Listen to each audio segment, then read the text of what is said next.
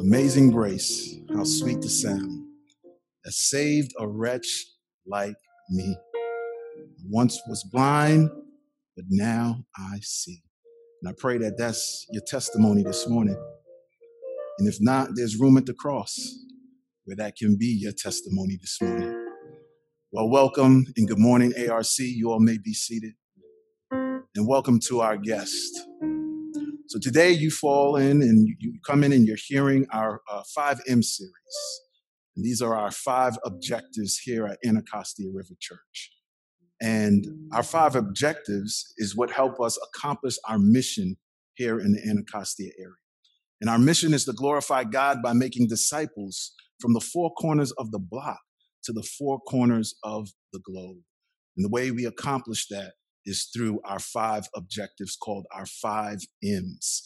And this series we do every year, but we're taking a different look this year. We're looking at how Jesus would view our 5 M's, how he would teach us how to share the message of the gospel to the block, showing mercy to our neighbors, shepherding one another to maturity, and seeking to multiply leaders. And lastly, how Jesus would send out missionaries from among us. So today we're in part 2 of 5, showing mercy to our neighbors. So we're going to be going to Luke chapter 10. If you have your Bibles, turn there to Luke chapter 10, verse 25 to 37. And this morning we will be looking at the Good Samaritan. And as we look at this parable that Jesus told, there are some important things to consider with this particular M on mercy. Number 1, we are not saved by our works. And number 2, but we are saved for good works of showing mercy to our neighbors. And this is what we'll see in this text today. And then we'll answer the big question, not who, but how can I be a good neighbor? How can I show mercy to our neighbor? Amen. And just what I said, the most important word in that is this 3-letter word, but, B-U-T. It's a slight contrast that makes a world of difference, family. The difference in how you view salvation and how you serve. And this was the lesson for the lawyer who came to test the teacher. And he learned that day that there's a difference between having the right answers and having right understanding. And before we look sideways at the lawyer, let us humble ourselves and let us pray for understanding today. Let us pray. Father, we do thank you, Lord, for your word, for the various modes of worship and singing. Truly, your grace is amazing. And Lord, we pray now that in all our getting, that you would allow us to get understanding, allow us to have a discerning heart of wisdom, and transform us by the renewing of our mind as we consider showing mercy to our neighbors, not as those who work for salvation, but as those who serve because we are saved and we have experienced this grace, this love, this mercy. We pray all these things in Jesus' name. Amen. Amen. So growing up in the boogie down Bronx, New York, I wondered why my block never looked like Mr. Rogers' neighborhood. Now, do you all remember Mr. Rogers' neighborhood? See a few head shakes. That's good. That's good. So if you remember, right, I mean, every morning I couldn't really relate to his neighborhood, but I was right in front of my TV just to see Mr. Rogers. I mean, he was real smooth with it, right? He would throw off the blazer, throw on the cardigans. He would throw the sneaker and change the shoes and do all of this. And I was like, man, I would love to be Mr. Rogers' neighbor. And just recently, I did a YouTube search just to kind of see the one of the old episodes and show to my kids. They thought it was corny, but I was loving it all over again, right? But this time I zoomed in on the lyrics that he sang. And I just want to share those lyrics with you. He says, a beautiful day for a neighbor. Would you be mine? Could you be mine? It's a neighborly day in this beauty wood, a neighborly day for a beauty. Would you be mine? Could you be mine? I've always wanted to have a neighbor just like you. I've always wanted to live in a neighborhood with you. So let's make the most of this beautiful day. Since we're together, we might as well say, would you be mine? Could you be mine? Won't you be my neighbor? Won't you please be my neighbor? So first of all, I was like, he really wants me to be his neighbor. And I'd love to be his neighbor, right? So I thought, man, is Mr. Rogers a Christian? So I did a little more research, looked at the Christian Post, and I found out they had an article about him. And it said Mr. Rogers' neighborhood was profoundly scriptural. It rested on one of the most vital of biblical passages where Jesus lays out the second great commandment, love your neighbor as yourself. For Fred Rogers, children was the most important neighbor in the rich gospel sense of the word and the focus of his pastoral care. They were human beings made in the image of God. And when you think about who qualifies for a neighbor in your own mind, do you think of children like Fred Rogers? Do you think of the literal neighbor who lives next door or across the street? What comes to mind when you think about neighbor? And as Christians, we should especially see that the only qualification in the broad biblical sense to be a neighbor is to be a fellow image bearer. Nothing more, nothing less. The who is clear when we see that in scripture, but it's the how that sometimes jams us up, if we're honest, right? So would I be his neighbor? Yes. The question is, can you say the same thing? Can you be a neighbor in the biblical sense? So as we look at the text of the parable of the Good Samaritan, Luke allows us to kind of eavesdrop on this conversation between Jesus and this lawyer. And the lawyer, not in the sense that we would think lawyer in today's term, but this was an expert in the law of God. He was an expert in learning the word. And we'll see this drama unfold in this conversation with 4 questions and 3 dilemmas. And Jesus gives us the answer in one solution. And we'll see how that solution has many implications for us here in Anacostia as we seek to make disciples from the 4 corners of the block. So 4 questions, 3 dilemmas, 1 solution, several applications as we show mercy to our neighbors. So Luke chapter 10, verse 25 to 37 reads as follows. This is God's word.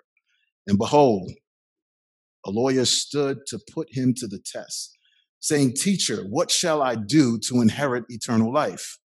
And he said to him, what is written in the law? How do you read it?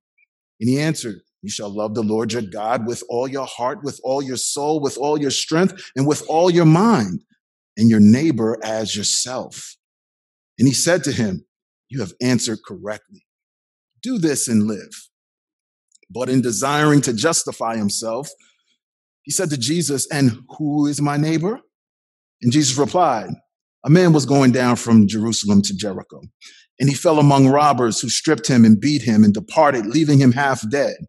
Now by chance, a priest was going down that road, and when he saw him, he passed by on the other side.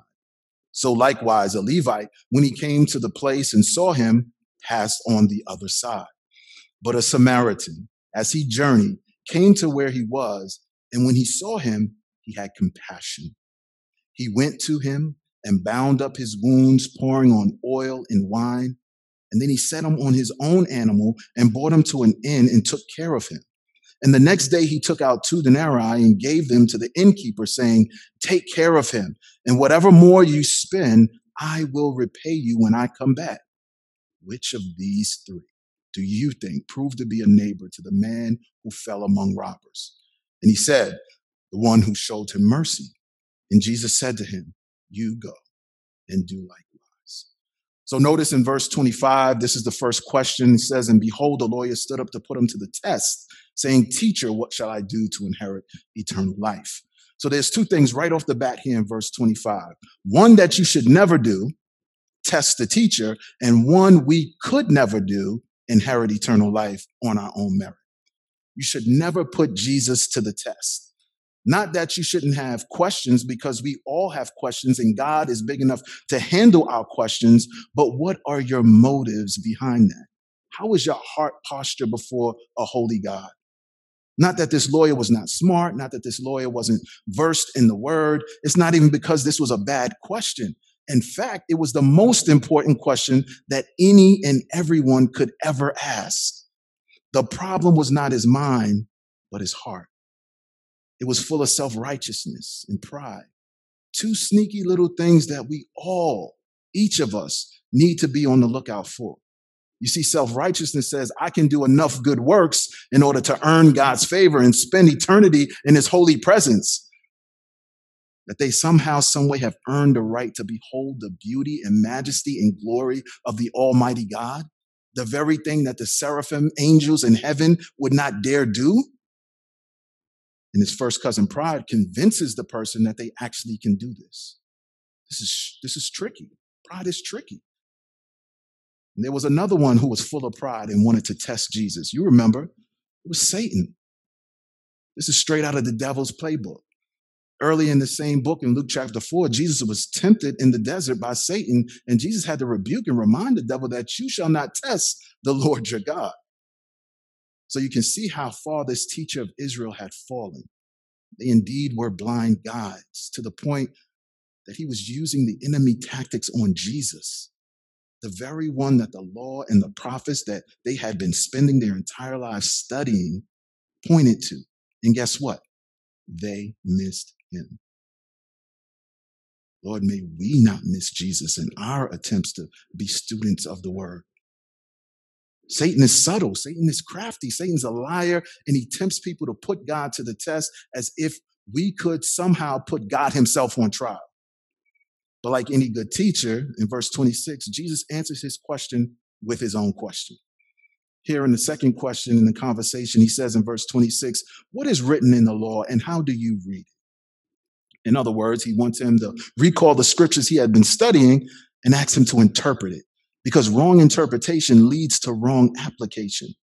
So seeing the scripture rightly helps him to recalibrate and show this lawyer that his whole premise, his whole foundation was wrong, that in some way he can earn salvation.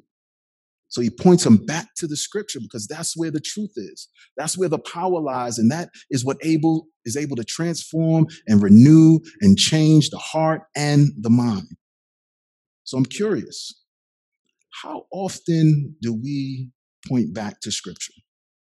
Especially if we believe it to be profitable in teaching and reproof and correction and training in righteousness. How often do we point back to the scripture? Especially with ourselves. When we're believing a lie, do we look to the book? Whether with our brothers and sisters, when they're believing a lie, do we point them to the scriptures? Or even in our evangelism, when our neighbors are believing a lie, do we open the book and point people to the Bible, the word of God, which is perfect for reviving the soul? See, three things take place when we do that. Number one, people see that what we're thinking or saying is not of our own opinion, but it's from God himself. Number two, the disagreements that they may have is not with you, but it's with God himself. And number three, you let the word do the work and see how the Holy Spirit, God himself, might guide that conversation. And this is not in some obnoxious way. No, not at all. But in the way that Jesus did it with the lawyer, the way that Philip did it with the Ethiopian eunuch in Acts chapter 8. He asked him if he understood what he was reading, and beginning in Isaiah 53, his point of reading and understanding, he opened up the gospel to him. The best way to conquer a lie is with the truth of God's word rightly understood. And if Jesus believed in the authority and sufficiency of scriptures, then we should believe in the authority and sufficiency of scriptures. And that's exactly what Jesus does here. He flips the question, what should I do to inherit eternal life, back on the lawyer and points him to God's word. And in the word is where the lawyer is faced with his first dilemma. In verse 27 and 28, he, the lawyer, answered Jesus and says, you shall love the Lord your God with all your heart and with all your soul and with all your strength and with all your mind, and your neighbor as yourself. And he said to him, you have answered correctly. Do this and you will live. So in response to Jesus' question, he quotes from two Old Testament passages. And in these passages, they summarize the whole of the law in these two great commandments. The first one is found in Deuteronomy chapter 6, verse 5, which is known as the Shema. Hear, O Israel, the Lord your God is one, and you shall love the Lord your God with all your heart, with all your soul, and with all your strength, and with all your mind. And the second one is found in Leviticus 19, and it says, you shall love your neighbor as yourself. And as an expert in the law, this was a softball question, so he thought, but there are things that are easier said than done. So kids, just think about the most difficult thing that you ever had to do, right? Math, Love your siblings, your brother, your sister, if they're being mean to you. Hula hoop, double dutch. You know that thing when you rub your stomach and pat your head? I mean, that's hard work, right? Now imagine doing that perfectly all day, every day, for the rest of your life. And if you messed up once, your eternity was at stake. Do you see the impossibility of this? For us to be perfect on our own? So, although Jesus tells him he has the right answer, he gets at the heart of the dilemma with this next statement. He says, do this and you will live. Do this and you will have eternal life, meaning perfect obedience to God's law leads to eternal life. Do you see why this is a big dilemma? Jesus says, if you keep, James in his book says, if you keep all the law and break it at just one point, you're guilty of breaking them all. If you keep all the law and break it at one point, you are guilty of breaking them all. Yeah, the weight of that is what was meant to be felt.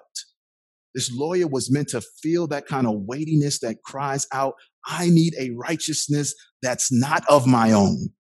I need a savior. But instead, the text says he tries to justify himself, to find a way to be right in his own sight. He knew it was impossible to love God perfectly, but perhaps his good deeds can outweigh his bad deeds when it comes to his neighbor. But even that is impossible, family. And one of the themes of Luke is this idea of the impossibility of self-justification. In another passage in Luke 18:9, Jesus tells a story about a tax collector and a Pharisee. He said these two men went to the temple to pray. Jesus says that the Pharisee even prays in a self-righteous way. He thanked God for himself, that he was not like other men, adulterers, unjust, or this tax collector. He bragged about fasting twice a week and tithing, but notice that there was no request of God, no humility before God. But instead, he listed his resume. This is because he thought he didn't need God, but somehow God needed him. But that's what self-justification does. It blinds you to your own brokenness, your own sin, your own imperfections, but it also causes you to look with smugness or some sort of contempt and fix your face like you're smelling something to other people. Family, let us be aware of that. Jesus warns his disciples that apart from him, we can do nothing. If not for grace, there go I. We can do nothing. He is the vine and we are the branches. And Jesus says the tax collector standing afar would not even lift his eyes to heaven, but instead beat his breast and said, God, be merciful to me, a sinner. Jesus said one went home justified rather than the other. Jesus wanted him to see the law as good, righteous, as high and holy. It was a standard that was just above him, that was intended to reveal three things. It was supposed to, number one, reveal the righteous character and high holy standards of God. Number two, it was supposed to reveal no human can keep the law in his own power perfectly. And number three, the law was a guardian until Christ came so that we could be justified by faith in him. In other words, the moral law served as a tutor, training us to strongly desire a savior who could rescue us, a savior who would give the remedy of mercy and grace. Galatians chapter 3, verse 23 and 26 says, now before faith came, we were held captive under the law, imprisoned until the coming faith would be revealed. So then the law was our guardian until Christ came, in order that we might be justified by faith. But now that faith has come, we are no longer under a guardian. For in Christ Jesus, you all are sons of God through faith. Hallelujah, indeed. This destroys or should destroy any boasting or all pride that we should have. But in verse 29, you can almost hear the smugness and self-righteous pride in his third question. The lawyer says, and who is my neighbor? He was looking for a loophole in order to narrow the scope of who he should show compassion and love to, who would be considered a neighbor. It's like those who play the limbo game. Y'all familiar with that? Shout out to my Trinidadians who came up with it. But the goal is to bend your back low as far as you can go without knocking down the pole below, right? The aim is to set the standard high by placing the bar low. Now, if you set the pole high and you lower the standard, just about anyone can do it. Even I can do it, right? It becomes easy and the requirement is easy to meet, right? Well, the common thought was that your neighbor was only a fellow Israelite. And at times we think that too, that my neighbor is only a fellow Christian, one who is like me, who looks like me, thinks like me, moves like me. And sometimes our favorite Jew or favorite Christian, right? That's a low standard and an easy requirement. But God is not common, nor does he call his people to do common things. But even in the Old Testament, the lawyer failed to realize in the very same chapter of 19 in Leviticus about neighbor love that was quoted earlier in our scripture reading, it expands the definition of neighbor. It sets the standard much higher. It says in verse 33 of Leviticus 19, when a stranger sojourns with you in your land, you shall not do him wrong. You shall treat the stranger, the non-Jew who sojourns with you, as the native among you, and you shall love him as yourself. For you were strangers in the land of Egypt. I am the Lord your God. God is like, I know how the surrounding countries treat foreigners and strangers, but you are mine. I am the Lord your God. For all of us that are in Christ, we are strangers, foreigners, and exiles. How much more, regardless of the surrounding voices, should we show mercy to a stranger, a foreigner, or an exile among us? Because he is the Lord, our God. And this passage calls God's people to consider the stranger and to love them as yourself, because they themselves were strangers in the land of Egypt. But not so with the lawyer. And this is his second dilemma. Even though he knew the law in Israel history, the lawyer had a very narrow, shallow view of neighbor. In fact, it actually exposed the sin of favoritism and racism. It was quite interesting that Luke begins with, and behold, in verse 25. And what he's doing is he wants to draw the reader to the previous passages, specifically in chapter 9, verse 51 to 56. And notice Jesus's heart compared to his disciples' heart toward the outsider. In verse 51 of chapter 9 in Luke, it says, when the days drew near for him to be taken up, he set his face to go to Jerusalem. And he sent messengers ahead of him who went and entered a village of the Samaritans to make preparation for them. But the people did not receive him because his face was set toward Jerusalem. And when his disciples, James and John, saw it, they said, Lord, do you want us to tell fire to come down from heaven and consume them? But Jesus, he turned to them and rebuked them. And they went out to another village. So did you notice the difference in the responses? James and John wanted to call fire from heaven as a rebuke on the Samaritans, but Jesus rebuked them instead. This was the climate during the time. These two groups, the Jews and the Samaritans, had nothing to do with one another. They hated each other. The Samaritans were considered a mixed breed, half Jew, half Gentile. They were outcasts, the other. And strict Jews, in order not to defile themselves, would not even set foot inside of Samaria. And it's similar in many factions that we have today. The various tribes and political affiliations, the ethnic or socioeconomic groupings that divide us, even as Christians, in so many unfortunate ways. We don't want to have anything to do with those people. But Jesus' heart was different. He desired to bring the message and mercy to the Samaritans. He made plans, but the scripture said that the Samaritans did not receive him because he was on his way to Jerusalem. So this was both-sided, right? And this type of favoritism, racism, prejudice can cause you to miss Jesus, like the Samaritans did, or to misrepresent Jesus, like the disciples did. Don't we see that sadly today? People miss Jesus because many people misrepresent Jesus. And many people misrepresent Jesus because they miss Jesus because they never knew Jesus. No matter what flag they fly or Christian words they say, a tree is known by its fruit. It can be subtle, it can be blatant, but it's in our hearts. And it takes Jesus and his word and his people to help us uncover it. And if we're honest, man, we're really comfortable being around those that are similar to us. Those who move in the same circles, have the same background, have the same experiences. But he calls us to broaden who our neighbor is and wants us to ask not who, but how can we be a good neighbor?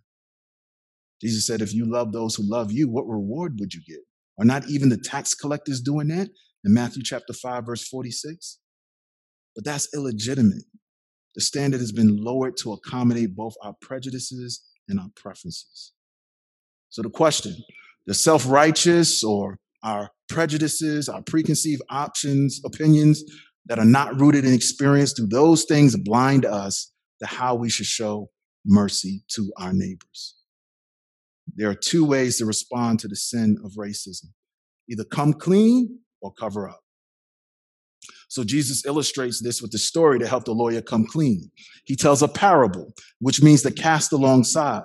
The purpose is to give an earthly story with a spiritual meaning, a meaning that will cast light and drill home his point, that God's people, equipped with God's word, ought to be merciful neighbors, and that our scope should be wide and deep, not narrow and shallow. And he uses a good Samaritan of all people to illustrate that. You got to ask yourself, how would he illustrate the scope of neighbor to you? The hood Samaritan, the Republican Samaritan, the Democrat Samaritan? Well, we can see that this story is for all of us. So in verse 30 to 36, he begins the parable. In it, you have a man. It doesn't say who he is. He's both nameless and faceless, but we do know where he's going. He's traveling down from Jerusalem to Jericho. It's a 17-mile long hike. It's about 770 feet below sea level. That's important to know because you had all kind of cracks and crevices and caves for people to duck in and do dirt, like rob and steal and jump people. And that's exactly what happens. They stripped this man who was walking there. They beat this man and they left the man half dead. And then we're introduced to two new characters, a priest and a Levite. These two represent the religious leadership. These are the church folk. And as they were on their way, maybe in a hurry, either late for something or trying to get out of that particular neighborhood, either way, the parable itself doesn't say why. The only common denominators were they both saw him and they both passed by. And I'm sure many of you can relate to this. Out of sight, out of mind. Especially those of us who come from urban backgrounds, right? You know, right off the break, you're already skeptical. Just like the lawyer looking for loopholes to justify why not to stop. You were raised not to go for the okie doke. And I'll speak for myself. I was raised not to do that. And at first glance, it's like, man, who knows? The robbers could still be waiting. Someone can stop and help this guy. And then boom, both of us are now in the ditch. Yes, be wise as serpent and innocent as doves. Yes, use good common sense. But I come as one confessing, as a fellow brother, asking that the Lord would give me a greater heart of mercy and discernment, that I would see like Jesus, that wounded man should take far more consideration in my heart and my actions. Because it was the wounded man, Jesus, that forsook all comforts and inconveniences to consider me, to consider us. So in the parable, just imagine yourself as the victim of violence with no hope unless that Samaritan stops and helps. That Republican Samaritan, that Democrat Samaritan, that hustler Samaritan. How would you want that Samaritan to act if that was your situation? Would you not want him to stop, not consider racial or political or social barriers? This is what Jesus is showing him. So we see that the religious folks fail the requirement of love for their neighbor in how the third person now appears on the scene. And it's a surprising twist. It's the climax of the parable. It's a Samaritan, one who lives out the spirit of the law of loving neighbor. It's the Samaritan that's the example of truly loving your neighbor as yourself and showing compassion. It's the Samaritan that Jesus points to and says, this is what that looks like, loving your neighbor. And in verse 34, he bandaged up his wounds with oil and wine. The wine served as an anesthetic during this time, and the oil eased the pain. So this is both love and kindness on display. He put him on his own animal, which indicates the man was in such bad shape to the point that he wasn't even able to walk. or even to get on his animal on his own. It's extravagant. It's amazing. It was a Samaritan that set him on his own animal, physically picked him up, and then walked besides the man all the way to the inn so that he could be taken care of. And Jesus knew all too well about the difficulty of how hard it was to find room at the inn. But the Samaritan was determined to show love. Verse 35 says he took out 2 denarii and gave them to the innkeeper to take care of him. And whatever he spent, he would repay when he returned. Wow. 2 denarii would have paid for up to 2 months of room and board. And not only that, he promises to cover any additional expenses that he may have. See, we don't often think of what would have happened if that Samaritan would not have paid the full price as promised. The cost would have been too much for this man to pay. Remember, he was robbed, beaten, and naked. In fact, the situation could have gone from bad to worse. See, people during that time would literally sell themselves as slaves to their debtors. Matthew chapter 18, verse 25 is a good example of that. But Jesus is showing this incredible answer to the lawyer's question of neighbor love. It was not just material, not just physical. It wasn't just economic, but it also was freedom that he did not know he even needed. But that's what mercy does. That's what love does. That's what Jesus does. He liberated us. He liberated us from sin, from ourselves, and from Satan so that we would be free to serve God, other Christians, those we like, those we don't like, those who aren't like us, even those who don't like us. That's any and everybody. And now we come to the fourth and final question and the third and final dilemma here in verse 36 and 37. Verse 36, it says, which of these 3 do you think proved to be a neighbor to the man who fell among robbers? And then verse 37, the lawyer says, the one who showed him mercy. And Jesus said to him, go and do likewise. So the lawyer asks, who is my neighbor? And Jesus asks, who proves to be the neighbor? And this proving is to be a neighbor. It's reminiscent of James chapter 2, verse 18, where James says, but someone will say, you have faith and I have works. Show me your faith apart from your works, and I'll show you my faith by my works. This gets to the heart of the fact that we are neighbors regardless of proximity, ethnicity, socioeconomic background, or neighborhood you may find yourself in. It's not who is my neighbor, but how can I be a neighbor? See a need, meet the need, and that can take the form of time, talent, or treasure. Now, might others take advantage of us? Sure. But instead of looking for loopholes, let's lean in with love. When Jesus ends with go and do likewise, this is the dilemma that Jesus leaves him and the dilemma that we ourselves have to wrestle with. How do I obey these commandments? How do I obey this command in particular? So before we get to the solution, I just want to give a quick sidebar for Christians, right? The imperatives and indicatives of Scripture. The imperatives and the indicatives of Scripture. The indicative is just recognizing the truth of who you are in Christ. That's what it is.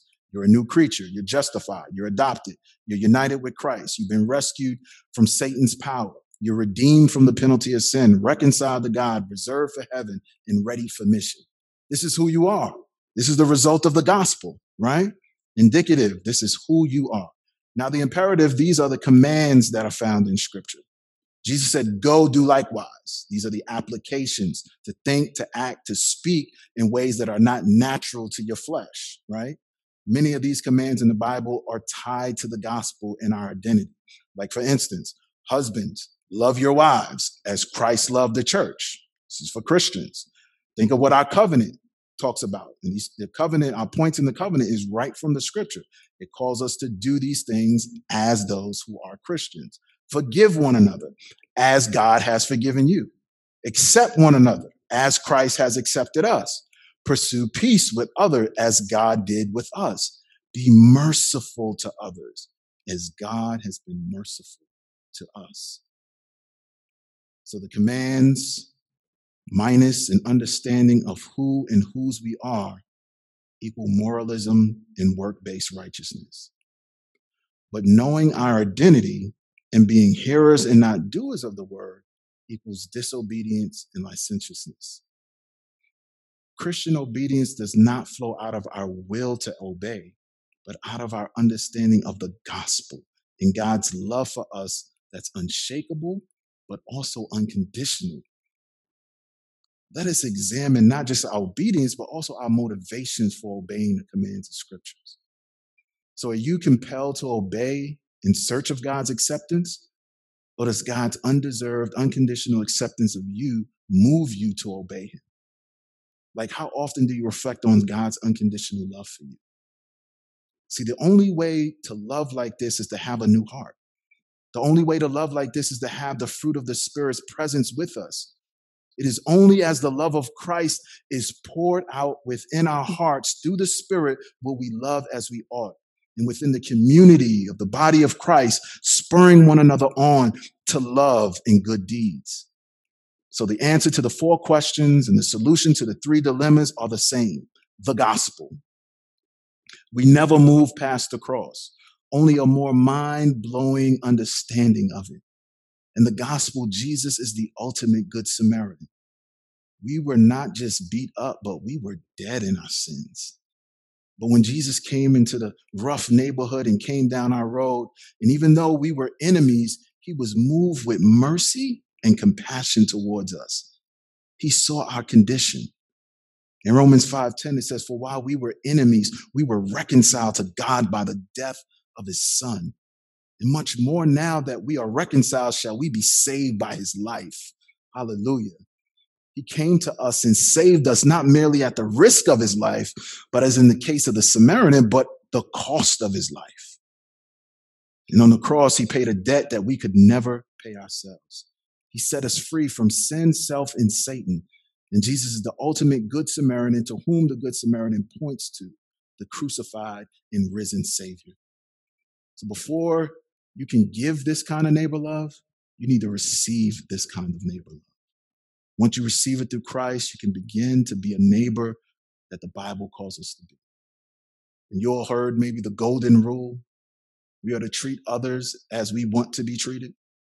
But the platinum diamond encrusted rule is we are to treat others the way God has treated us. Is there a neighbor God will have you love today? Whom will he have you to serve? Not to work for approval from God, but because you are approved by God. And in that way, we're free and we're empowered as those who are saved by grace to go serve our neighbors with mercy, all of our neighbors. And then Jesus ended this with a question, the same question for us. Who is the neighbor to the man in the road? It was the one who shows mercy. He made his point on how to be a neighbor is to see a need, play a part, and meet the need. Not as a means of salvation, but motivated by salvation.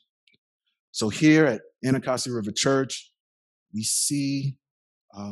want to see this type of mercy to our neighbors lived out, right? So we want to see this take place both on the micro level, but also on the macro level of showing mercy, both individual Christians as well as a church family, to see a need, play a part, and meet the need, right? And that is expressed in all kinds of ways. And we hope to accomplish that in at least 3 broad categories that I want to share with you: neighboring, partnerships, and through our PSA teams. Neighboring, partnerships, and through our PSA teams.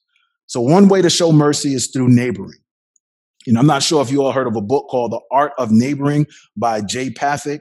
In his book, he states that Christians in their efforts to visit soup kitchens and places like that have often neglected their literal neighbors that they have next door and across the street.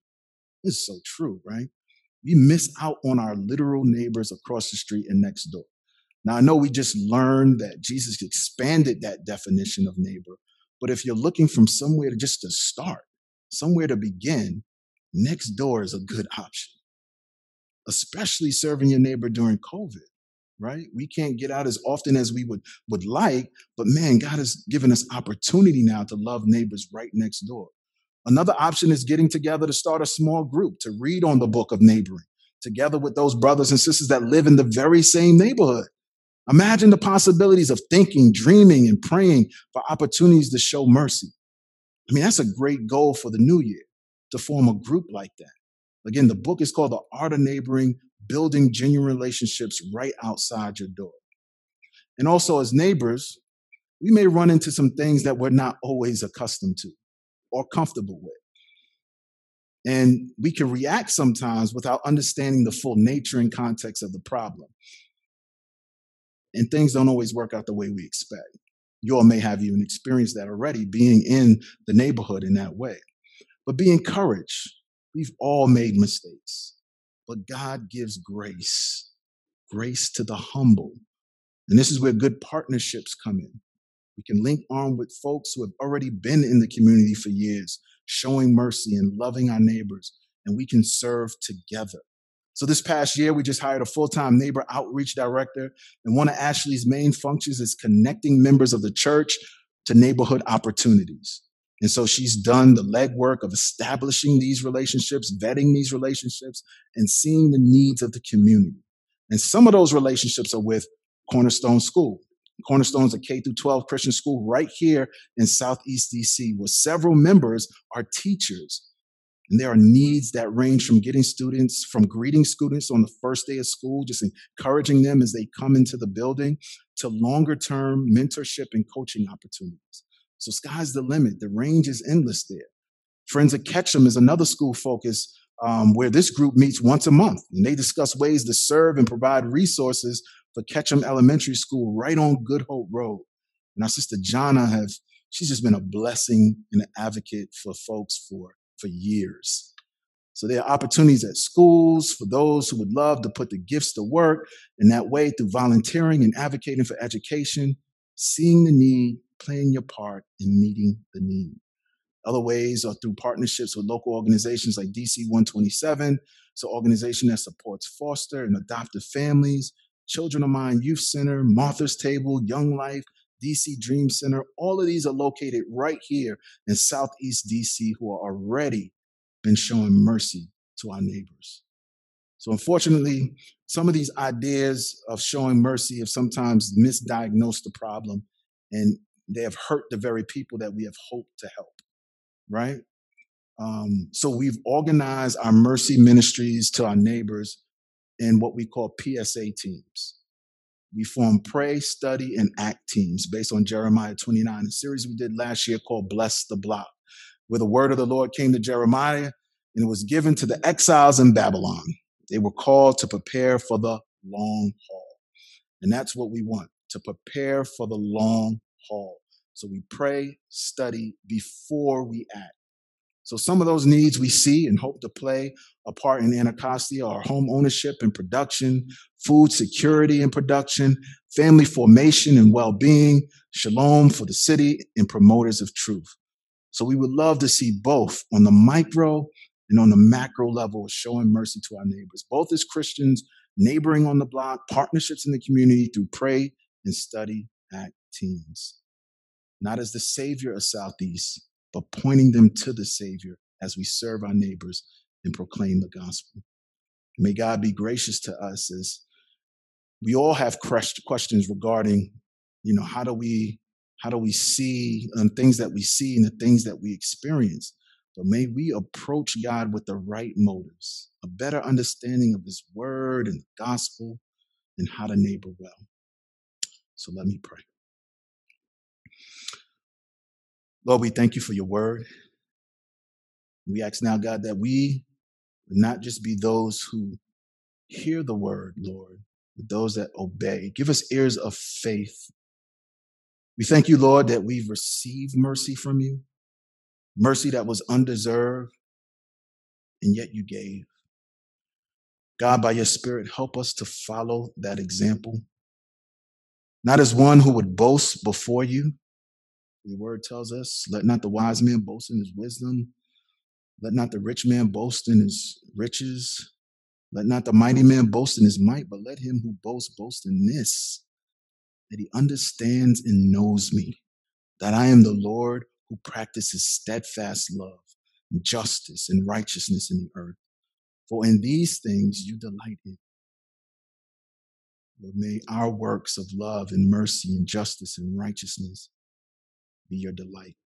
We pray these things in Jesus' name. Amen.